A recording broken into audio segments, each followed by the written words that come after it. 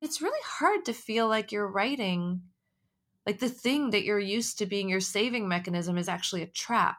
Like, even in trying to construct the right sentences, I felt like I was laying a trap in which I was going to be exposed as being hopeful about a conversation that other people were just going to bring their cynicism and their dismissal to. And it's so infuriating to have that happen in tandem with seeing people who look like you being killed and detained and arrested and beaten.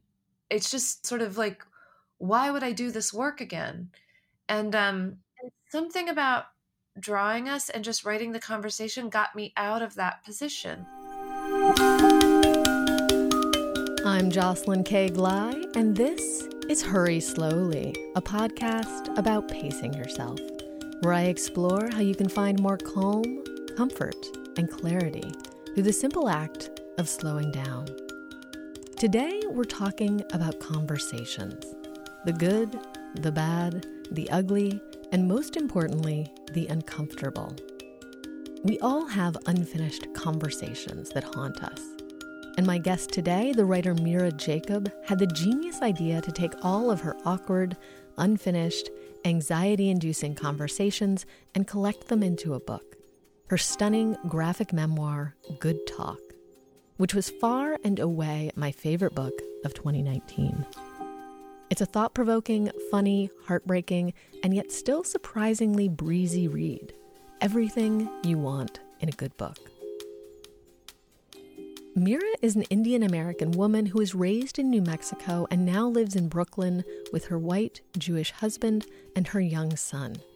The book begins with a series of innocent questions from her son as he grapples with what it means to grow up as a mixed-race child in America. What unfolds from there is a profound meditation on race, as Mira presents a series of conversations from her past. What it was like growing up brown in a predominantly white part of America, her fraught relationship with her relatives in India, and the challenges of dealing with a set of in-laws who support Donald Trump. Using a deceptively simple graphic style, Good Talk addresses complex issues of race and identity with incredible nuance. Though she was no stranger to writing critically acclaimed novels, her debut, A Sleepwalker's Guide to Dancing, made several Best Books of the Year lists. Mira hadn't done a graphics-driven book prior to Good Talk, so I was keen to talk to her about exactly how the creative process unfolded, how she dove into creating a graphic memoir with no formal drawing experience, how she protected herself emotionally while creating a work that deals with painful conversations around race, and the challenges she faced with promoting this and previous books as a woman and a person of color. If you're not familiar with her work and you want to have a little context in advance of this conversation, you can hit pause and read the visual essay, 37 Questions from My Mixed Race Son, which is linked in the show notes. It was Mira's first piece about the alternately hilarious and disturbing questions her son was asking her, which later became the jumping-off point for creating her book, Good Talk. Now, without further ado, let's dive in. For listeners who are not already familiar with your graphic memoir, Good Talk, could you describe what it's about? Yeah, so I think the easiest way to describe it is the subtitle, which is it's a memoir in conversations, and it's a series of conversations I've had over my life that were tipped off by my son, who was 6 at the time, figuring out that he was brown in the same moment that the Ferguson protests were going on and Trump was coming into power, and his grandparents, who are white and Jewish, became Trump supporters. And to give folks a little bit more context, could you share some of the questions that your son was starting to ask you that really sparked sort of the impetus for the book? Oh, absolutely. So one of the really funny things is he was obsessed with Michael Jackson. I'm brown, I'm Indian, and my husband is white and Jewish, and my son sort of lands between us on the color spectrum. So when he was obsessed with Michael Jackson, some of the questions were actually just really funny, like, what happened to his other glove? And, is that how people really walk on the moon? And then some of them were a little bit, it was like he was trying to figure out who he was. So at one point, he was alone in his room with a bunch of Michael Jackson albums for like hours, which is kind of maybe a terrible idea in the first place. But he came out and he was like, "So, Mommy, is Michael Jackson, is he brown or is he white?" And I was like, "Yeah." So, so the thing about Michael Jackson is that he's black, so his skin is brown, and then he sort of turned white. And he goes, "He turned white?" And I said, "Yeah, yeah." And he said, "Are you going to turn white?" I was like, "No, I'm not going to. No." And he said, "Am I?" And I was like, "You're definitely not turning white." And he said, "Daddy?" And I said, "Well, Daddy's already white." And he goes, "Was he always?" And that was kind of the tip off where I was like, "Oh, I'm in over my head." I like even just trying to explain this very basic thing to him, I felt like I was in over my head. But then it got kind of harder because, as I was saying, the Ferguson protests were happening. We were seeing them go down streets near us. He was asking me what that was about. He was seeing little things on TV. And then one day he kind of just asked me out of the blue, "Are white people afraid of brown people?" And it was just one of those it was one of those questions where I was like, what? How is this a question you're asking when you're 6? Also, like, how could I possibly answer this question honestly when you are 6? And also, how could I not answer this question honestly? Because I don't want to be the woman who lies to you. I don't want you to think later on in life my mom just lies to me. So what I ended up saying was sometimes white people are afraid of brown people. And he said, "Well, how do you know?" And I said, "Well, what do you mean?" And he said, "How do you know which ones are afraid of you?" And I said, "Well, you don't always." And then that night, I felt really awful about it. And I tried to write an essay because that's what I would normally do in this situation, is write an essay and sort of say, this is what's happening. This is what my family looks like. This is what we're going through. And every time I tried to write that essay, this was 2014, 2015 America, where we kind of hadn't ramped up into the full ugliness of 2016. But we were already deeply in the place of, if people were talking about what it was like to be brown or black in America, there was a wall of very angry white people there to greet them, to say that is absolutely not what it's like. I don't believe you. That never happened. You poor little snowflake. Just all the things were already happening. And I'm used to that. Me, because I'm, an Indian woman, and I'm been living long enough to, and have published enough to have a loyal following of people that, would otherwise love me to shut up at every turn. But I'm not used to that for him. I'm really not used to people coming out for him. And that was the part that really scared me. So kind of in frustration, I drew us on printer paper, and then I ran to his bedroom and I got all the Michael Jackson albums and I put them on our dining room table. And I put us on top of the albums, and then I cut out the conversation. Meaning I drew it on paper and then I cut it out the way that you would if you were doing a comic book. Like I cut it out in talk bubbles. And I put those on top of the albums, and then I stood on the dining room table and took pictures of them and cropped them and sent them to a friend. And I said, "I feel like this is a story. Do you feel like this is a story?" And he was like, "Yeah, it's a story. It's definitely a story." So that's kind of how it started. It's amazing. It's such a remarkable book. And so it's really about showing this conversation, right, with your son, and then many of the other conversations that were formative to you, as you said, conversations with your parents and conversations with your husband and people you dated and past employers and mother-in-laws and friends. And at the heart of all of these conversations is this meditation on race and how we navigate it in America. And so you knew you wanted to write about these difficult conversations, and you just sort of started to go into it. But could you go a little bit more deeply into how the idea of conversation, the idea of difficult conversations, really informed the style and the format of the book? Yes. So I think one of the things that's really interesting to me about how this book happened is because, and I told you I was trying to write that essay. I also have to say, I just got exhausted every single time I tried to write it. I was like, no, I'm tired of this. I'm tired of trying to convince people that don't want to be convinced, or who are frankly going to decide based on a single adverb that nothing that I've written is true at all. Because I've had that happen. I put things up online and people will pull out, she said slowly here. And if she wouldn't have said slowly, maybe I would have believed it. But she said slowly and I don't anymore. And it's really hard to feel like you're writing, like the thing that you're used to being your saving mechanism is actually a trap. And it felt like it was becoming a trap for me. Like even in trying to construct the right sentences, I felt like I was laying a trap in which I was going to be exposed as being hopeful about a conversation that other people were just going to bring their cynicism and their dismissal to. And so infuriating to have that happen in tandem with seeing people who look like you being killed and detained and arrested and beaten. It's just, it's sort of like, why would I do this work again? And something about drawing us and just writing the conversation got me out of that position. Like, what you see when you open this book is you just see the conversations. It's a conversation between me and somebody else. It's two people, sometimes a few more, talking about something. And then you read that conversation and you go on to the next. And what you don't get is a lot of context. I just don't give you a ton. I don't say, I give you a little bit, in 2002, the buildings were burning and this is what was happening. But I don't say, that conversation made me feel this way. And then this one made me feel this other way. I just don't do any of that. I just show the conversation so you can, as the reader, hold on to whatever you want to. You can take in that conversation. You might even read it a different way and understand it a different way than I do.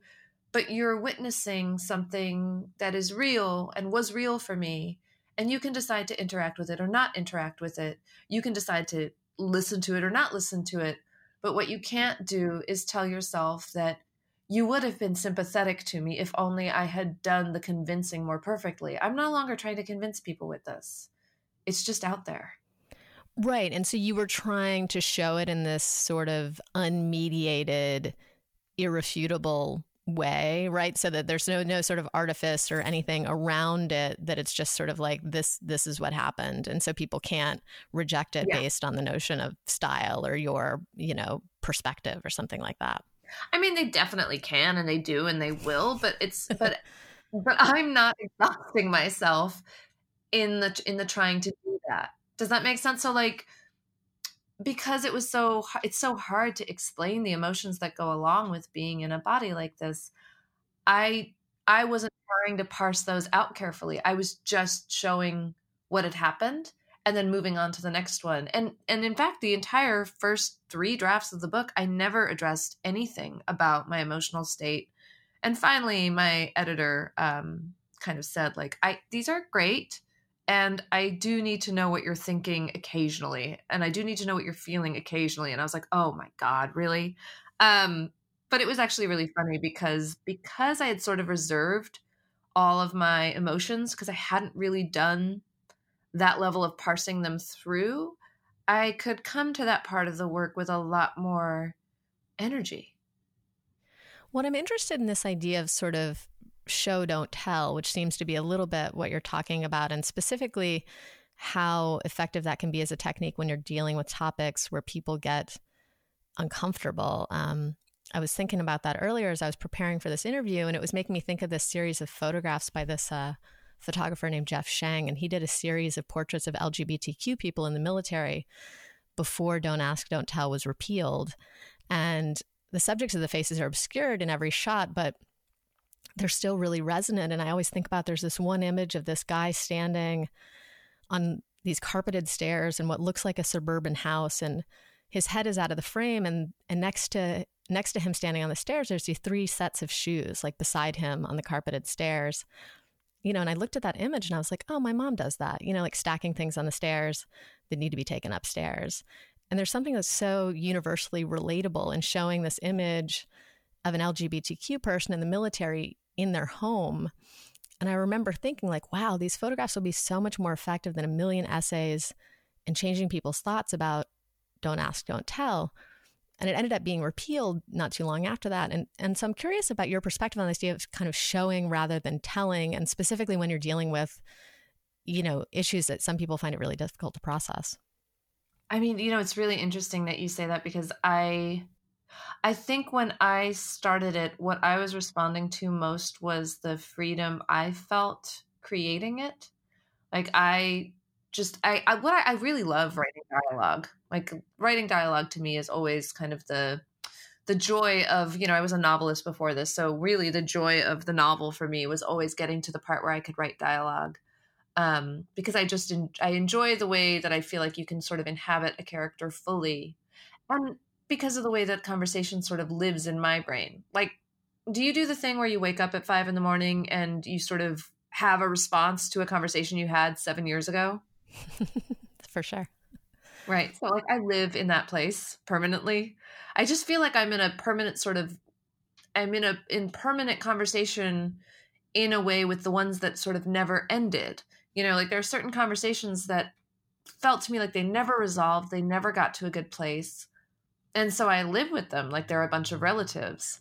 And so getting to just put those into the light felt really, really satisfying. So kind of going back to this idea, which you were touching on earlier, almost of this sort of emotional labor, or trying to not do some of that emotional labor as you were creating the book. You know, some of the way the images are created, they almost feel sort of like paper dolls. And correct me if I'm wrong, but I believe you basically created one image for each character, sort of same facial expression, same outfit, same everything. And then you use that one image again and again. And from chapter to chapter, the representation will change, like, you know, their outfit, and maybe you have a side ponytail now or something. But there's always this sort of aspect of sameness and repetition. And the characters really are just representations. They don't show any emotion. Yes. Could you talk a little bit about making that choice? Yeah. So it was so funny because you're right. And I actually think of them as paper dolls because when I was working with them at first, when it was just me and my son on top of the albums, they literally looked like paper dolls that I had sort of drawn quickly. And so when I decided to make this whole book, and even though I was doing it, you know, I was drawing on the computer, and, you know, I could have done it in kind of a myriad of ways. It felt important to me that the faces never change expression. And it was funny because my first editor found that really troubling and was sort of like, you know, so sometimes when I'm reading, I feel like the face doesn't change and it kind of feels weird. And I said, weird? How? And he said, because, you know, like something will happen and like, you know, your son will say, are white people afraid of brown people? And your face back is just blank. And I feel like maybe, do you want to make like a face? Sometimes when something's really hard hitting, maybe you want to have like a cry face. And I was like a cry face. And he said, you know, like a tear, maybe like an eye with a tear. And I was like, And he said, what about a consternation face? And I was like, that's really funny because I actually just feel like I have resting consternation face. So I was like, I think I got that one covered. But really what it was, and I really had to kind of figure out how to do this, which was a little bit of the trick of the drawing, is I had to make these faces that could be saying absolutely anything. And in doing so, they weren't really projecting any single emotion too much. And what was great about that is that it was doing the thing that my editor didn't love, which was when you can't look to a drawing, to the face, to cry for you, right? Like when you're watching a movie, basically we watch it to see all these different sort of emotional catharses happening. So if you're waiting for that to happen in a graphic novel and all of this kind of very heavy, you know, like, or just weird or, you know, awkward conversations are happening and the face retains a blankness, you have to hold on to the emotion longer than you want to. Like you just have to feel it. You don't have any other choice. You have no place to put it down. You have no other face to take it on and do the work for you. So yeah, I was really wedded to keeping the faces blank, and I always have them facing the reader. There's, you know, I had like rules for myself, like they can only ever face the reader. They always have to be facing outward because in some way it's breaking that fourth wall. And it's saying like and it's implicating the reader. It's looking straight at the reader and saying, this is the conversation, so that the reader feels spoken to even while remaining invisible, which I don't know what it's like to be a white person in America dealing with race, but I do feel like a lot of my, you know, my white friends and family members do deal with race kind of in that manner. Like this conversation is happening and it's about me but I'm kind of not, I'm implicated, but I don't know how. And I don't know that I need to respond. And I felt like, let's just take that positionality and turn it into something else. That's so interesting. You're making me think. I recently was doing some, I did a mindful self-compassion workshop. And one of the things they were talking about was when someone is telling you something painful and, you know, you have that impetus to try and like fix it, that is really sort of like a short circuiting of you feeling the pain. Like the reason you want to fix it is because if you fix their pain, then you'll feel better. Yeah. It's kind of interesting, right? Like you're saying, kind of just you give them the blank wall, and then, you know, you're not telling me, the reader, how to react, or you're not telling me anything about your pain. So I just kind of have to sit there with whatever my, you know, feeling is. It's really beautiful. And I mean, you know, the dialogue itself is definitely telegraphing all sorts of emotions, right? So yes, like the dialogue itself is just sort of crackling with life, and sometimes it's laugh out loud funny, and sometimes it's just like you read it and you're like, let me just go and cringe under my table for an hour so I don't have to know that this was a conversation that a human had with another human. But I feel like all of those things together with the blankness, it made it into an equation that I was sort of uniquely primed to solve over and over again on the page in some way, just as the creator. And the thing that I always think about a book is you make the book you make, and then there is the millions of books that are released into the world as each person reads it, because they come away with a different book than the one that you wrote, right? They come away with their own version of that book. So that in itself has been really wild to see how that has sort of played out. How people have processed it. Yeah. Yeah. Just to give people a little bit of context, you're talking about the dialogue speaking for itself. I don't think we quite got there, but you were sort of introducing some of the questions that your son is asking at the beginning, you know, and kind of escalates into, you know, are white people afraid of brown people? And then you know, deciding how to respond to that question in a truthful way. And then it kind of escalates into him asking you if his father is afraid of him, right? Yeah. Who's your husband, who's white and Jewish. And, you know, I just wanted to sort of add that moment in to give people a sense of how just potent, just, you know, just the standalone kind of conversation is. I mean, what an amazing question to have to deal with. And it was really wild when it happened. Because again, it's like this sweet, you know, a kid from 6 to 8 is basically like being in charge of a child at that age is sort of like being in charge of a benevolent alien. Like there's just so many things they don't understand about how the world works, but they come to it with a relatively like, you know, a relatively like nice amount of good humor and like belief that anything could be possible. So, you know, when he was asking me that, when he asked like, are white people afraid of brown people? It was almost like it felt like it was just purely a point of curiosity, not something that could scar him for the rest of his life. And likewise, when he asked, is daddy afraid of us? It was in that chirp again. It was in that really sweet, like, is daddy afraid of us? Just like, and I was like, what? You know, I didn't say what. I said no. And then I saw his brain sort of weighted with something. And I was like, no. And later in the book, I kind of bring it up again when he's trying out like various terrible knock jokes on me. And I'm trying to have this like serious conversation with him about race. And I'm like, you know, he's basically like, knock, you know, and all the terrible mouse, you know, this is mouse, mouth, I'm looking for my teeth, and just terrible jokes that make no sense. And then I'm saying to him, what about daddy? What about if you ask daddy that yourself? And he sort of says like, no, I'm not going to ask daddy that question. And I said, why not? You know, I think he'd feel really great if you'd ask him. I think that'd be great. You know, just being like an overbearing mother. And he was sort of quiet and he's like, you know, I don't want him to feel hurt. And I said, well, why would he? And he said, because you and I are brown and he isn't. And I don't want him to feel bad. And I was like, wow, there are so many things that are happening right now. Like you're trying to protect your dad from feeling like an outsider in the same moment that you are worried that he might not, like, that he might be afraid of you. And what was crazy about that is I have done those exact same machinations my entire life for my white friends and family. And just knowing that it started like that early on, I mean, that was one of those ones that I will tell you, I just went and sat in the only place where you can have privacy in a New York apartment, which is the bathroom.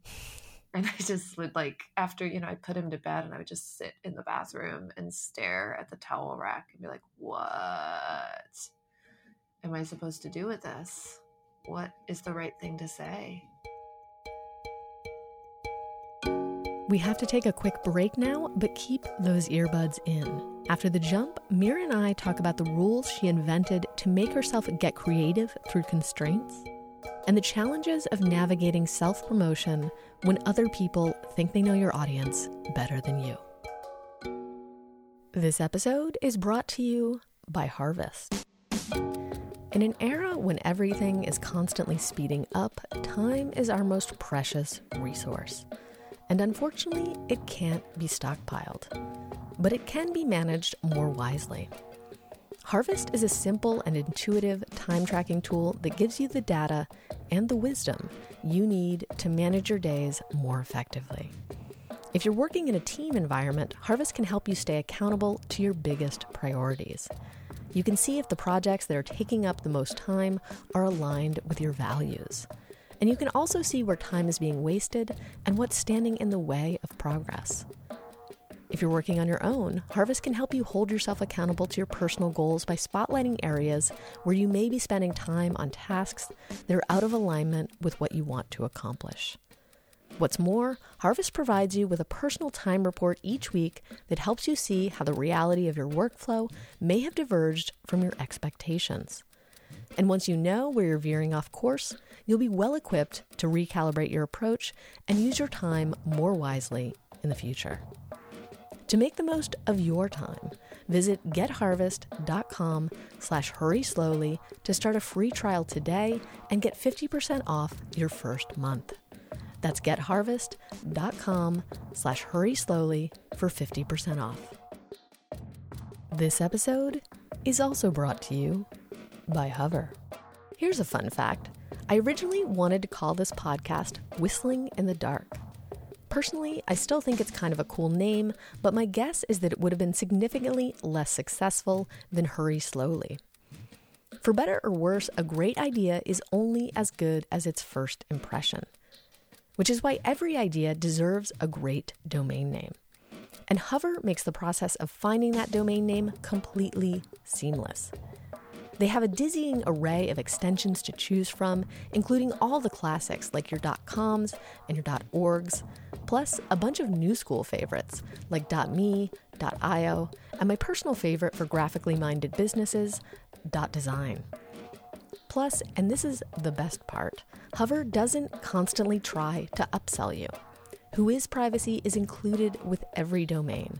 And features like Hover Connect make it super easy to connect your domain to a variety of popular website builders with just a few clicks. And if you have a bunch of websites like me, the more domains you register with Hover, the less you pay in renewals. If you've got an idea you're passionate about, start laying the groundwork now by heading over to hover.com/hurryslowly to get 10% off your first purchase. That's hover.com/hurryslowly.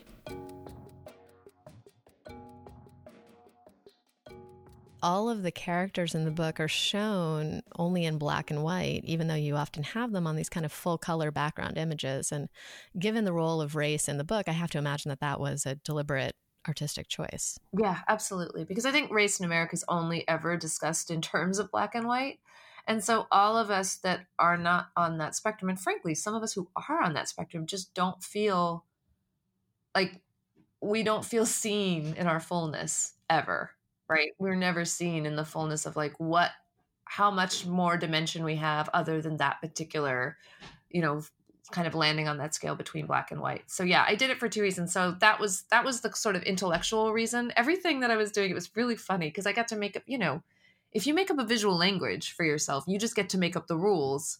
And a lot of times it was like, this looks good. How, let me go with this one. And then sometimes it really was a kind of a thought process. So that in particular, I was like, right, you're never going to color the skin.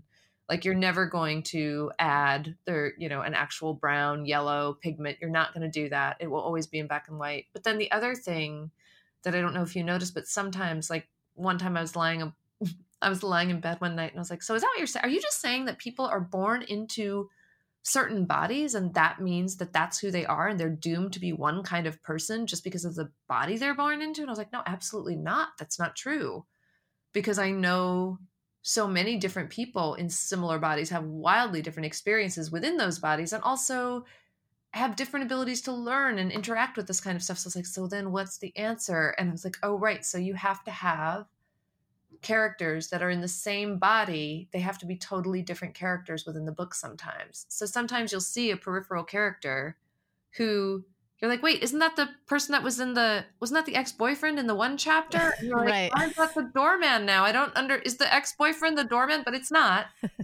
It's just that same body is living a different life, which I think is absolutely possible. I was wondering what the significance of that was. That's really interesting. Were there you had mentioned rules a couple of times, and one of the rules was that people wouldn't show emotion. This sort of weird rule or circumventing of the rules that you were just talking about. Were there other rules that you kind of set up for yourself as you were creating it? Yes, I did have. So one of my rules was you cannot change the position of a body in a certain time period. So whatever paper doll, you remember that with paper dolls? Like they're always in the same position. So you strap on different outfits, but you can't change the position of their bodies. And so I made that rule so that I would really work with the body that I had, so that I wouldn't like change the positionality of the body just because it made me uncomfortable.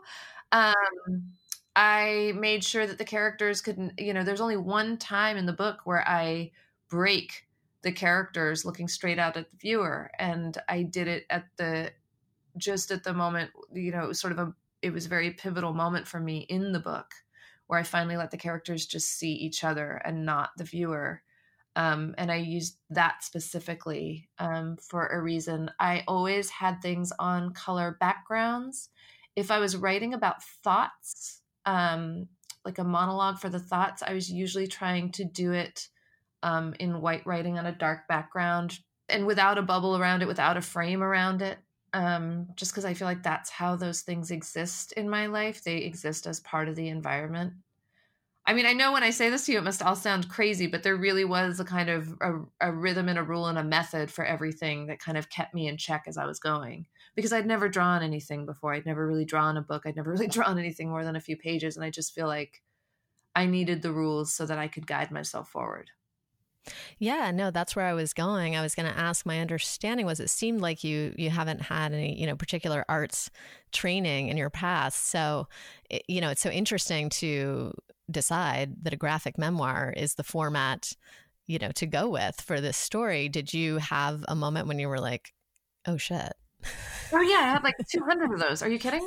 Because I had drawn the original piece, but I wasn't that great at drawing. It took me a really long time to make that one piece with Michael Jackson. I make it sound like it was like 2 hours one day, but it was actually like 7 days, for a single conversation. Because if as I was writing it in Sharpie, and kind of making all of that happen, I realized if I messed up a single letter or a single word, I had to do the whole thing over. So when I did it, well, then I was like, okay, so you're going to have to learn how to do this on a computer, and you're going to have to learn how to draw on a computer, which is really different than drawing on paper. Because even if I can draw on paper and I can do it, I'm reasonably okay at it. I draw a lot in journals. I've always drawn, and my agent knows this because whenever I send in manuscripts, if I'm having trouble with a scene, I draw an object from it. So she'll often get a manuscript from me with like a teapot in the middle of it. And she's like, okay, I guess this one was hard for you. And so, I'm fine with that kind of thing, but I just, to do a book and to do the level of art production required and all of that.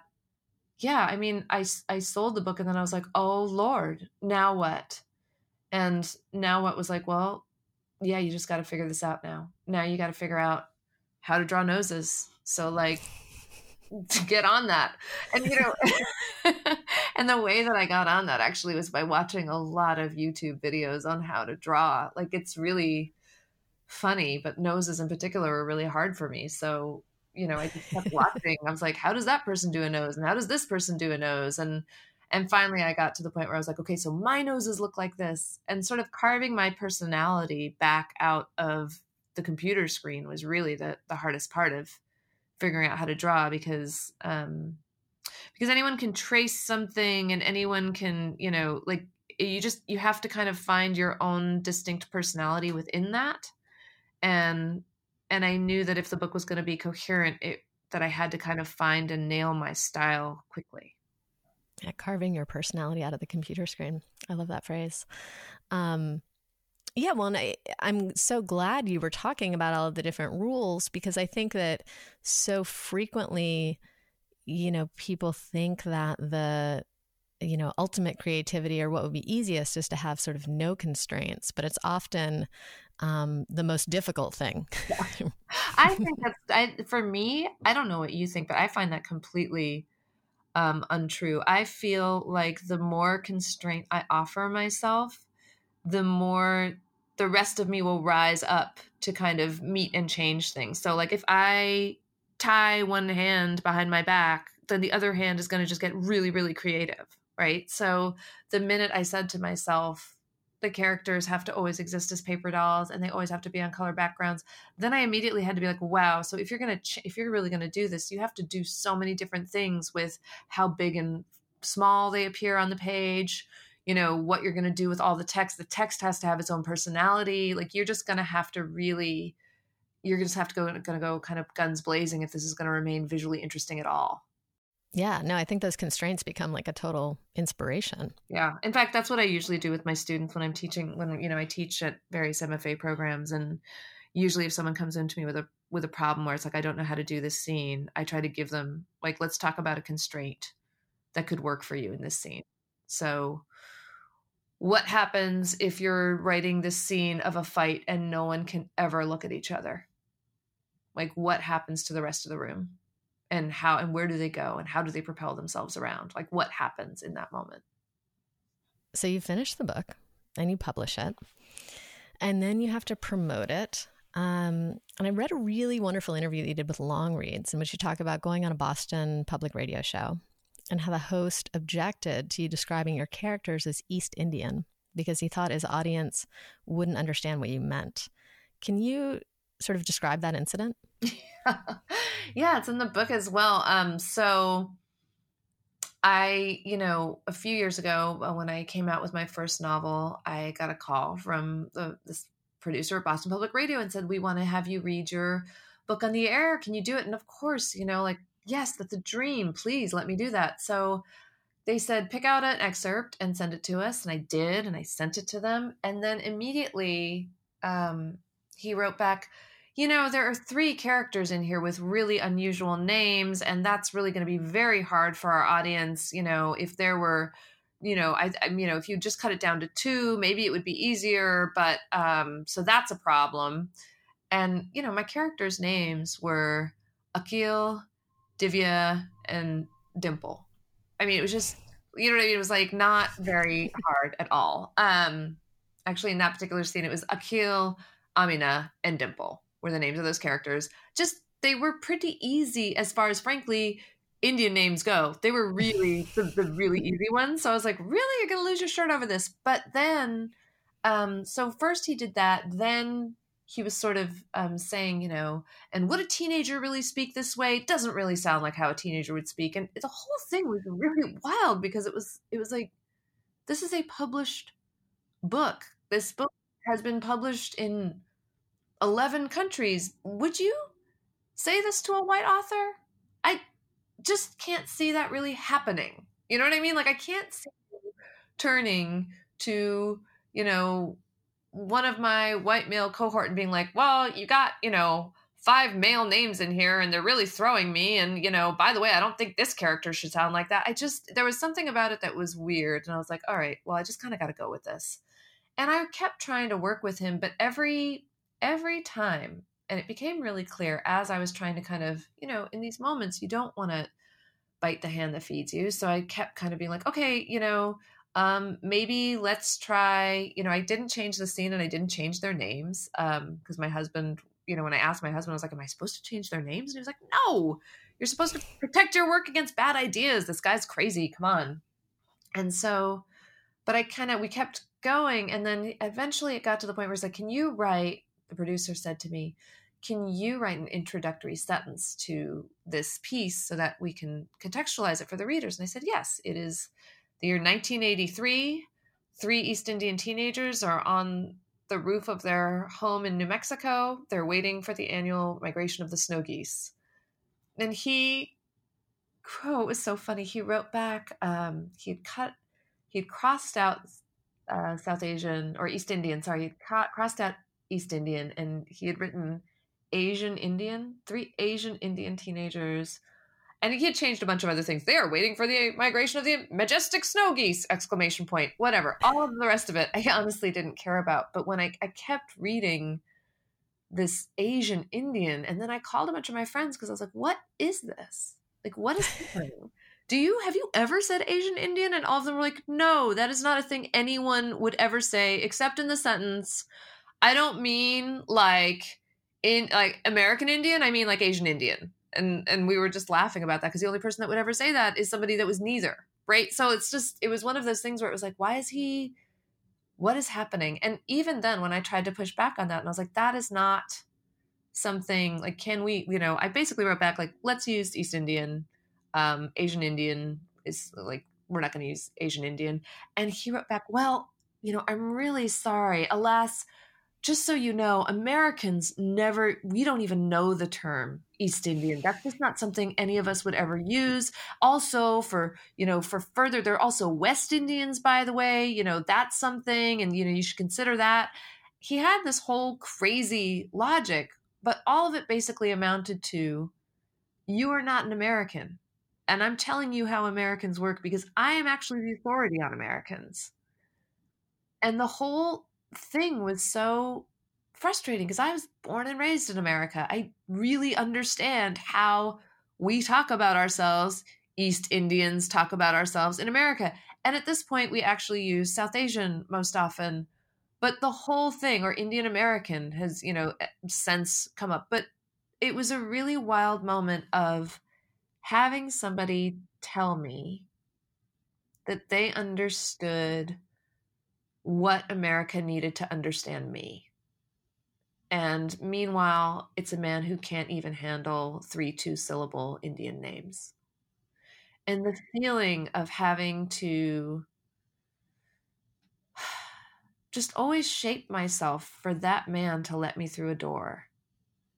Just always having to cut some part of myself so that man can feel comfortable.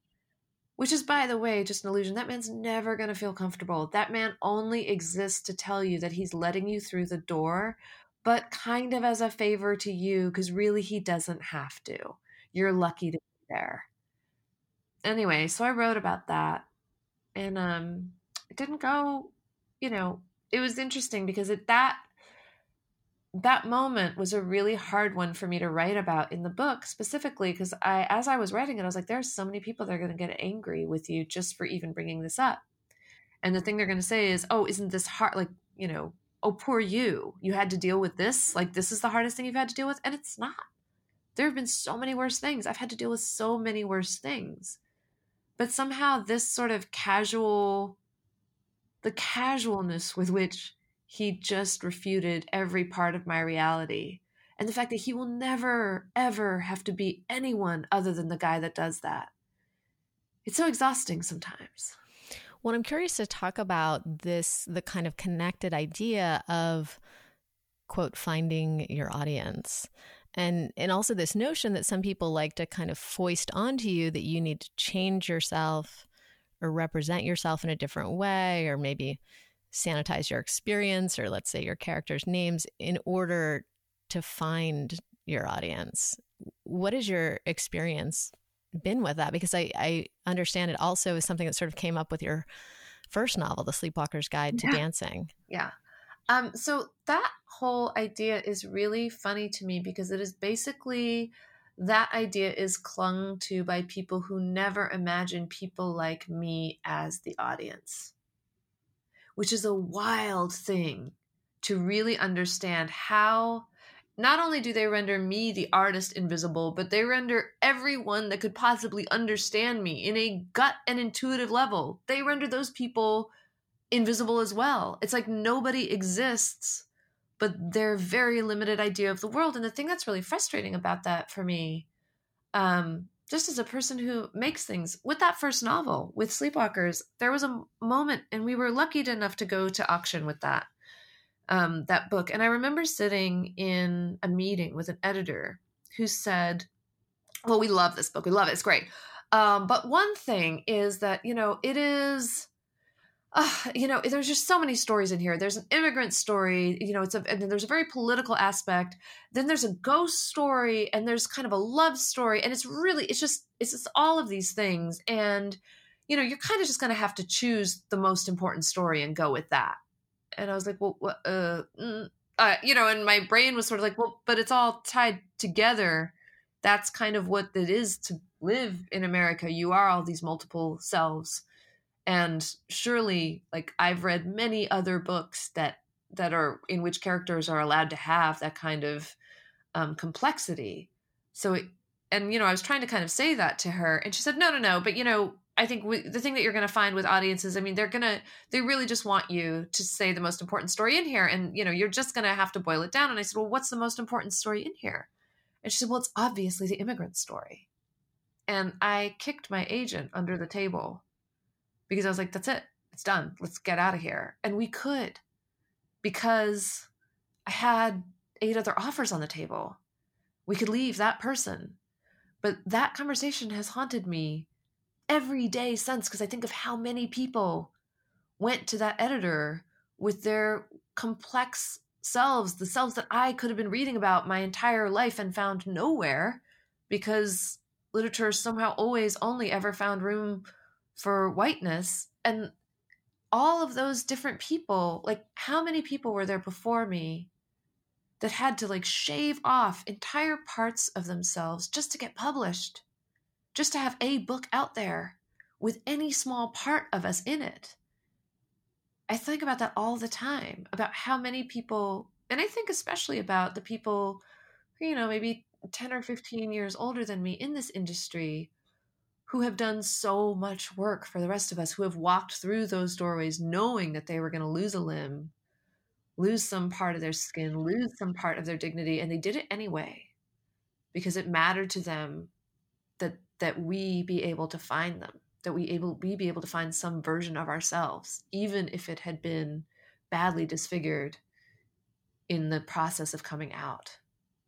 And now that you have more experience, how do you protect yourself and the integrity of your work? Do you have any kind of rules or boundaries with regard to that in terms of self-promotion or, editors you work with, or things that you will or will not do? For sure. I mean, yes. And I feel really lucky to be in a position where I can work with the editors that I work with right now. I'm working with One World, and they've been really good to me, and they're putting out a lot of very interesting books, and it's a division of Random House that's headed by Chris Jackson, and Nicole Counts is the other editor there. And they're really interesting, and they always ask me for more complexity, not less. And that has been a godsend. But the other thing that I have found is all of these years that I was writing for 20 years before I got published, by the way. And I feel like I try to be really loud about that and say that as often as possible, because I think there are a lot of women that get into, especially brown and Black women, that get into their 30s and 40s, and they feel like time has passed them by. And that whatever dream they had, it's sort of hit its expiration date. They would have made it by now. And I just don't think that is true. And also, I feel like you're right. You didn't get the same opportunities. Maybe the industry didn't see you as well. I didn't get published until I was 40. If you have a story that you're trying to get out there, if you have some creative work that you're trying to do, keep doing it. I didn't know in those 20 years I wasn't getting published that eventually I would. I didn't know that I would get to the point where we would eventually be able to walk away from an editor because we had others interested. So one of the things that I tell myself often, you ask like, how do I negotiate that now? It's not that there's a single hard line. It's not like I will or won't do this, because that's not how this industry works. And the asks that usually come at you, they come at you in a very quick moment. They come while you're doing 200 other things, and it's usually while you're marketing or promoting the book. And you have less time to sort of worry about the nuances. What I try to do is, if I have a funny feeling about something, because I've been taught to quash any funny feelings I ever have, just in like hope of getting along and being accepted. I try to tell myself, if you have a funny feeling about it, it's probably for a reason. So sit with it for a moment before you make any moves. You're allowed to sit with this. You're allowed to take your time. You're allowed to figure out what feels funny and why. And then the other thing is, in terms of who I work with, I can't choose always. I will not always be able to choose like, oh, it's only this editor and it's only this imprint. That's not going to be my life, nor is it probably going to be anybody's. But the one thing I can do is I can choose to surround myself with a really vibrant writing community who has the dreams for me that I have for myself. And I definitely have that. I have handpicked a group of writers that I admire the work that they're doing in the world tremendously. And I know that they are looking out for me. And when they read my work, they are doing it to make the best possible work, not to make it make sense to them, but to literally go for the best possible work. And I trust them with that. So that's a good seg into my final question, which is, I just moved into a new space and I was just collecting a bunch of different photographs to make a sort of wall of creative ancestors that I was going to put over my desk. Basically the writers and artists and thinkers whose, work has brought me comfort or inspiration. And I'd love to ask you that question. Who are your creative ancestors, sort of your chosen family? Oh, what a great question. Okay, so the first author that ever let me in on the great knowledge that I didn't have to write for the audience that would never believe me in the first place was Toni Morrison. And that was and I know, and I understood very clearly that she wasn't writing for me, but I also knew she wasn't writing for white Americans either. And just the idea that she could claim that kind of space was wild and incredible to see that. Also, Arundhati Roy has been somebody whose career I followed because she's such a deft writer. She's incredible and just imaginative and brilliant and all of the great things, but also she sort of fearlessly in her nonfiction writes about whatever the fuck she wants to. And I just admire the way that she does that, despite a lot of people saying like, this isn't really your business. She's sort of like, no, it is my business. I'm allowed to write about what I want to write about. In terms of graphic work, I really love Lynda Barry comes to it with so much heart. And there's something about her access to creativity I find really generous. And her stories were the first ones, like when I first started reading the Marlis comics, I was like, oh, it can be this small. You can talk about a moment this small and have it register on this profound of a scale. Wild. Like, it was just really interesting to me that she could take the interior life of a sort of preteen girl and make it into a thing of wonder, not mockery, but like genuine wonder, and imbuing that with admiration. I really like the way that she claims these sort of side stories and takes things that most people think of as a peripheral voice and elevates it to like the high, center star of the show. I really love that about her. And then I guess the other one would be somebody who's actually in my writing group, who's just in my chosen family of life anyway, which is Alexander Chee, who's written a very, beautiful novels, Edinburgh and Queen of the Night, but who's also his nonfiction, most recently, a series of essays that he came out with last year, they're just really well done. And there is a way that he is as both a mentor, but also a human in the world. An energy that he gives off, a thoughtfulness, and a way of sort of looking out for other people and propelling all of us forward that I take so much solace in. I find him to be a really incredible human. So I have to admit something. Ever since this conversation with Mira, I've been hearing voices. Or to be more accurate, noticing voices. I've started noticing all the conversations that loop around in my head constantly, like the low murmur in a coffee shop. I examine and turn over conversations from the past, exploring different outcomes. I rehearse and refine conversations for the future. I engage in endless conversation with myself about this or that worry. It's a pulsing background static that fades in my more peaceful, relaxed moments and crackles at high volume in my more anxious moments. But what is that static on the line doing? I would argue that it's obscuring your voice, or in my case, obscuring my voice. All that rehearsing and debating and planning is a distraction from a deeper wisdom. As Mira said when she talked about dealing with dodgy self-promotion situations, sometimes she has to pause when something feels off, giving herself permission to take some time and space in order to pinpoint where the feeling is coming from so that she can then take action with integrity. When you're in a rush, it's impossible to tap into that deeper wisdom, that inner voice that always knows the right thing to do. Reclaiming our time and our space is how we turn the static down on all those external voices so that we can rediscover our own.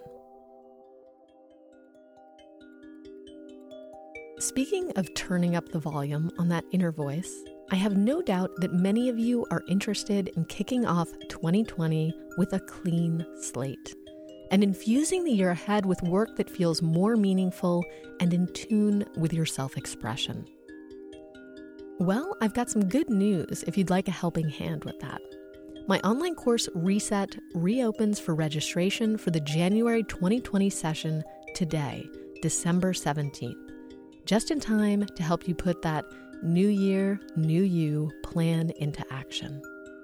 If you haven't heard about it yet, Reset is a cosmic tune-up for your workday.